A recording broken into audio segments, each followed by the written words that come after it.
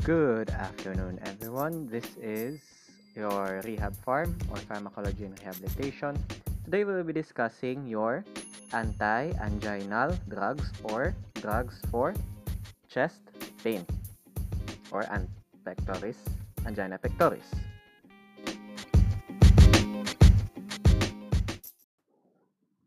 Okay, anti-anginal drugs. On the first slide, you will see there a man clutching his chest. That is your famous sign for the chest pain or your angina pectoris, which is your Levine sign. On the second slide, you'll see there the definition of terms. The angina pectoris is a principal symptoms of patients with ischemic heart disease. It's usually manifested by a sudden, severe pressing substernal pain that often radiates to the left shoulder and along the flexor surface of the left arm. Usually because your referred pain for this type of disease is controlled by your ulnar nerve. And that ulnar nerve is present from C4 to C8. When that particular nerve root is impinged, you will have your manifestations of referred pain along the dermatomal distribution. It can be the same with your angina pectoris. It affects your C4 to C8 nerve roots and then it manifests along the upper extremity. Going back, your angina pectoris is usually precipitated by heavy exercise, excitement, or a heavy meal. Now, your third slide includes the types of angina. A typical angina or a classical angina wherein pain is commonly induced by exercise, excitement, or again, a heavy meal. Secondary to advanced as atherosclerosis of the coronary vessels or accumulation of your fatty tissue or plaque in the blood vessels. And most important symptom found in ECG is your ST segment depression. Or ang sa PQRST, imbes nga ang ST gapasaka, ang ST mo ga nubo. On the fourth slide, you'll see there your variant angina and then your unstable angina. Your variant angina, also known as Prinzmetal angina, is pain that is induced while at rest. Meaning, sige-sige na siya biskan garest siya or present siya during rest periods. Associated with ST segment elevation on ECG, your primary angina or your typical angina has ST segment depression, while your Prinzmetal angina has now your ST segment elevation. Secondary to vasospasm of the coronary vessels. Your unstable angina may involve coronary spasm and may also have the component of your atherosclerosis. The duration of manifestation is longer than the first two and has the manifestation of your myocardial infarction. Meaning, ang unstable angina is usually leading to now your MI or heart attack. Myocardial ischemia, which produces angina, results from imbalances in your oxygen supply and demand relationship, such as decreased oxygen supply or increased O2 demand. Okay? On your sixth slide, you'll see there the determinant of myocardial oxygen supply, which is formed by your coronary blood flow or the blood flow that enters or exits your heart, and it's determined by the perfusion pressure, the amount of oxygen being inserted into the blood, duration of diastole, and coronary bed resistance. Your arteriovenous oxygen difference can also manifest as a determinant for your oxygen supply. On slide number 7, you'll see there major determinants of your myocardial oxygen demand, stress or the stress of your blood vessels, particularly your intraventricular pressure, the difference between your two ventricles, your left and right, pressure, volume of the ventricles, and your wall thickness. Remember, the thicker the wall it is, the greater energy the heart needs to expend. Greater energy expenditure means more stress. Heart rate is also one major determinant and your contractility. Fast heart rate means fast contraction, meaning more O2 demand, pero more energy expenditure for the heart. Now, for your vascular tone, or the factors that influences your vascular smooth muscles, includes your increased CGMP, decreased calcium, increased CAMP, and stabilizing or preventing depolarization of your vascular smooth muscle cell membrane. Now, the general idea for your anti-anginal drugs would include decrease the incidence for risk factor like atherosclerosis, hypertension, and smoking. All of those are not limited to the treatment plan. This can also include modification of environment, exercise, food intake. Okay. Now, your increased oxygen supply is also necessary for treating your angina patients. And then we have to decrease the oxygen demand for the heart to keep up with the body. On slide number 10, you can see there the agents which decreases O2 demand and increase O2 supply, and finally the agents that generally decreases your O2 demand. Usually amo lang gini ang imong anti-anginal drugs, tatlo lang. Nitrates, calcium channel blockers, or those nga ga-end sa pril, your captopril, and so on. And agents which decreases O2 demand such as your beta blockers or ang mga ulol. Metoprolol, propranolol, atenolol. Slide number 11 will show you nitrates and nitrites. Your classification of nitrates includes a rapidly acting nitrates and long-acting nitrates. Rapidly acting are those nga ginapa-ingest mo sa patient or ginapa-take mo sa patient kay terminal acute na ang angina, meaning pwede siya mapatay on that instant. Usually includes your nitroglycerin and amyl nitrate, and it's usually administered sublingually or sa dalom sang dila. Why? Because under your tongue has specific receptors nga rich in blood vessels. Those receptors can easily tap into the nitroglycerin or amyl nitrate to dissolve and then ma-flow directly sa heart kay para ma-stop ang terminate acute attack of angina. Your long-acting nitrates are used to prevent an attack for angina. Sila niya ang gina-take mo before pa mag-abot ang angina. It includes your erythryl tetranitrate, azosorbide dinitrate, pentaerythritol tetranitrate, and it's usually administered orally or topically. Topically, pwede na siya ang patch, subdermal patch, ginabutang lapit sa heart kay para ma-absorb sang skin.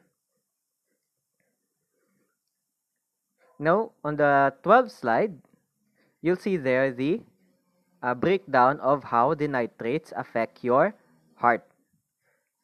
Now, after ingestion of nitrates, you'll have coronary artery dilatation, and then when that happens, there is decreased coronary bed resistance, madula ang vasospasm, madula ang Levine sign. Follow? Next, madula ang vasospasm, they will have increased blood flow. When there's increase in blood flow, there is increase in oxygen. Then continuing, it will have a decrease on peripheral resistance, secondary to dilatation of the aorta. It will then have a concomitant decrease in blood pressure after load. workload, and oxygen consumption. Kaya nag-open na ang blood vessel. Next, your venous system, on the other hand, will also have an impact when administered with nitrates. Reduced venous return will result to decreased left ventricular volume, decreased preload, or the force that is needed by the heart to pump out the blood, decreased workload, or decrease energy consumption of the heart, therefore decrease in oxygen consumption. On slide 15, you'll see there the effects of your nitrates.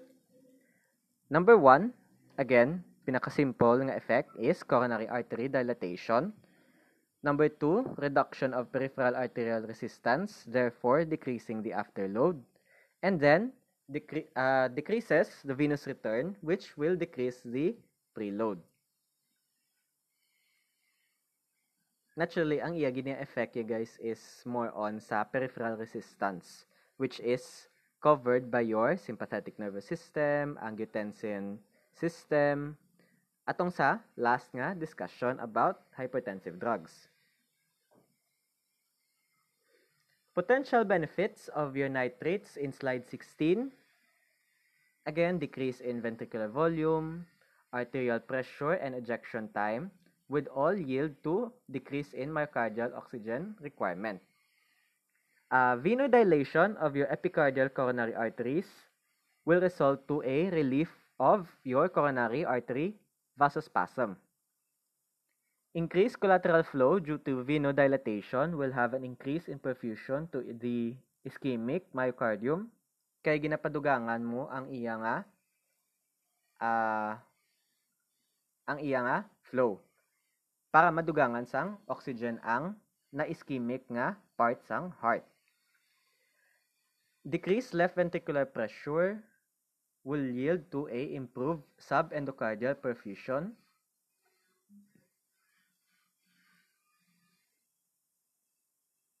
Now, the harmful effects of your nitrates, of course, may gina-effect ya. It will have a reflex tachycardia, kay di ba pahinayon niya ang imo nga heart rate, kay para madula ang vasospasm and ma-decrease ang energy consumption ni heart. It will result in a increased myocardial oxygen requirement. Therefore, usually si patient ginahatagan sang O2 cannula or oxygen mask nga nakakonect sa oxygen tank. Reflex increase in contractility and decreased diastolic perfusion will yield in decreased myocardial perfusion. On slide 18, you'll see there the routes of administration of your nitrates. Most famous is your sublingual route. A rational and effective treatment of acute attacks for angina pectoris. The half-life will depend only on the rate at which they are delivered to the liver. Amo gini siya ang pinaka-effective nga treatment for angina pectoris, especially for acute attacks or terminally acute attacks. Oral route is to provide convenient and prolonged prophylaxis against attacks of angina. Your IV route is useful in the treatment of coronary vasospasm and acute ischemic syndromes. And then your topical route is used to provide gradual reabsorption of the drug for prolonged prophylactic purposes. Okay? Now, on slide 19, ang pinaka-common again is your nitroglycerin sublingual administration, usually at 0.5 to 1.2 milligrams.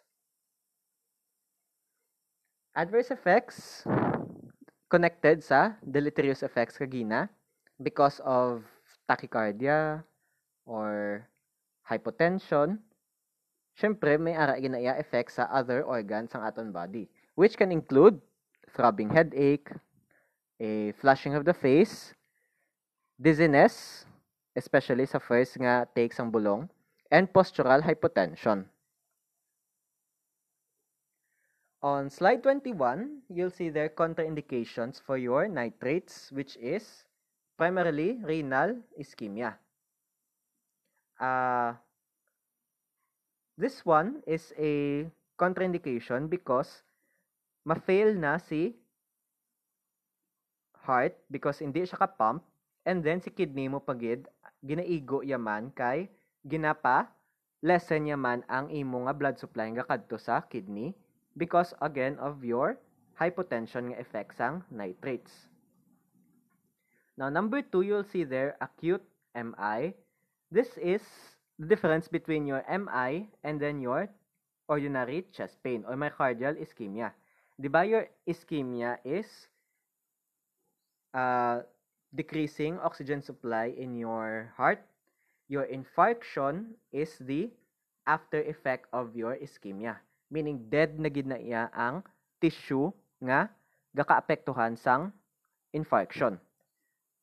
Kung magsigi na siya, it's not advisable na to take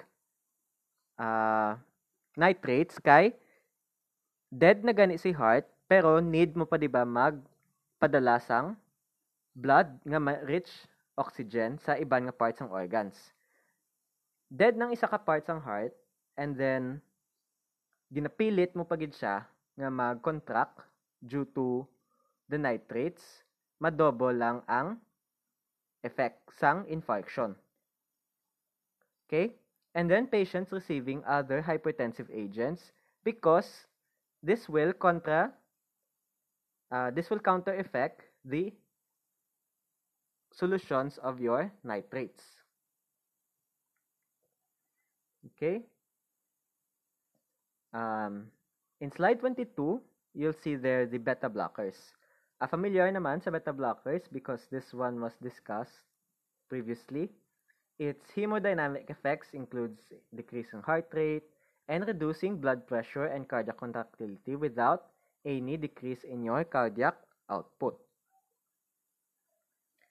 For slide 23, you'll see there the effects of your beta blockers. When there is decrease in heart rate and contractility, there is increase in duration of your diastole, therefore, an increase in coronary blood flow, and finally, pag nag-increase ang blood flow, there is oxygen supply increments. Going to the other side, when there is decrease in workload, there is now decreased O2 consumption, meaning mas makarest si heart. Hindi siya bla magkusog-kusog in pump. For slide 24, the contraindications for your beta blockers in these cases for anti-anginal drugs includes your congestive heart failure, asthma, and a complete heart block, or your third-degree heart block. Calcium channel blockers is the last form of your anti-anginal drugs, which has a coronary artery dilatation effect and a reduction on your peripheral arterial resistance, which usually decreases the afterload. On slide 26, you'll see there the mechanism of your calcium channel blockers. It will first dilate the coronary arteries, and again, there is now your decreased coronary bed resistance, meaning madula si vasospasm, madula ang pain. Once it happens, it now has an increased coronary blood flow, therefore leading to an increased oxygen supply. Reduction on peripheral resistance leads to decreasing blood pressure, afterload, workload, and finally oxygen consumption of the heart.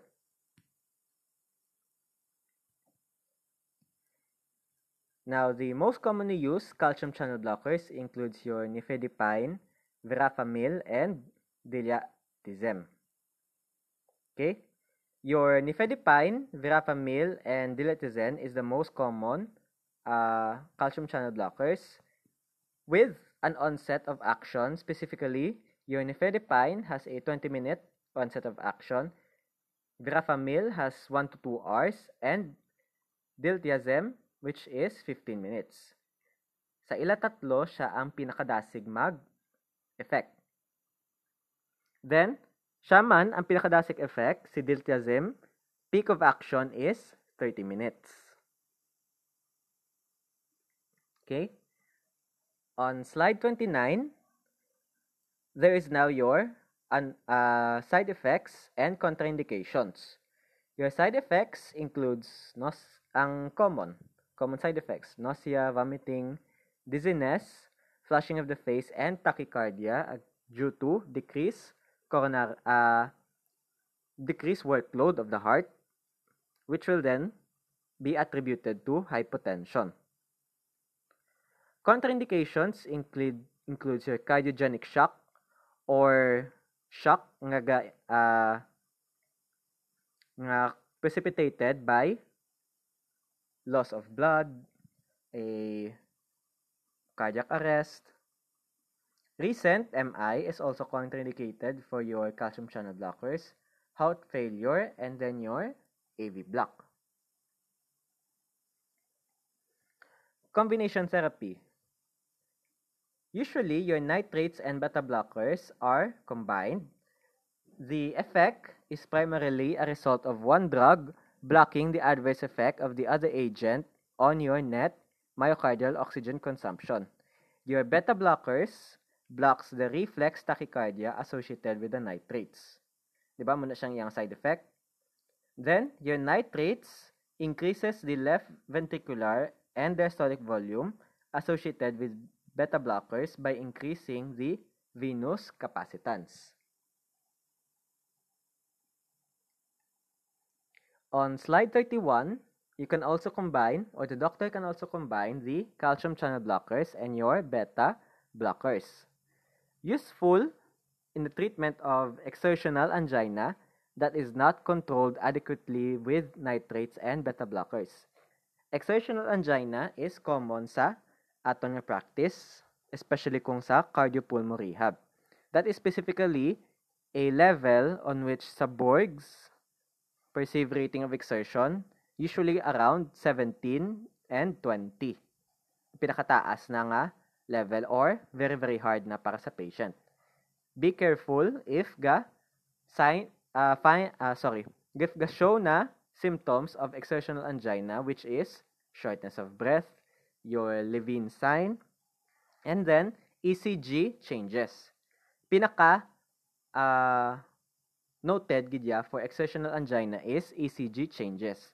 Usually, kung ga cardio rehab ka manggid, your ECG will tell you if there's something wrong with the patient.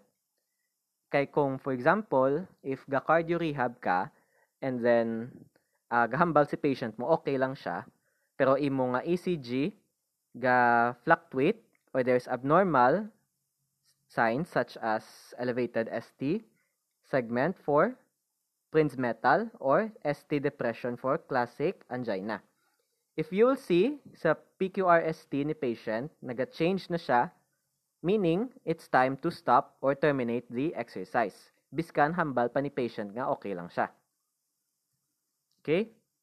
Your beta blockers attenuate the reflex tachycardia produced by the nifedipine, a calcium channel blocker, and then these two drugs produces a decrease in total blood pressure. Another combination is your calcium channel blockers and your nitrates. It's useful in severe vasospastic or exertional angina, particularly in patients with exertional angina with CHF and sick sinus syndrome, or ang imo nga sinus sa heart irregularly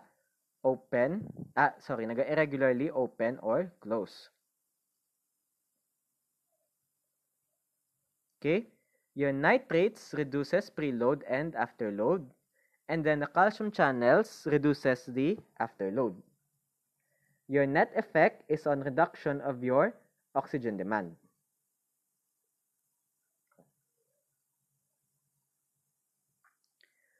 Now, wala ko pa na siya nakita na combination, pero there's a possible combination called your triple drugs in slide 33, which is a combined nitrates, calcium channel blockers, plus beta blockers. Useful in patients with exertional angina, not controlled by the administration of two types of anti-anginal agents. Okay, hindi na gid madala sa duwa. First is your nifedipine, then nitrates, and then beta blockers.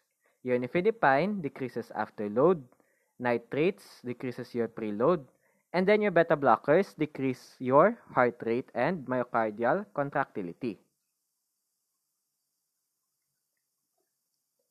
As a summary, in slide 34, you'll see there the drug therapy for different types of angina.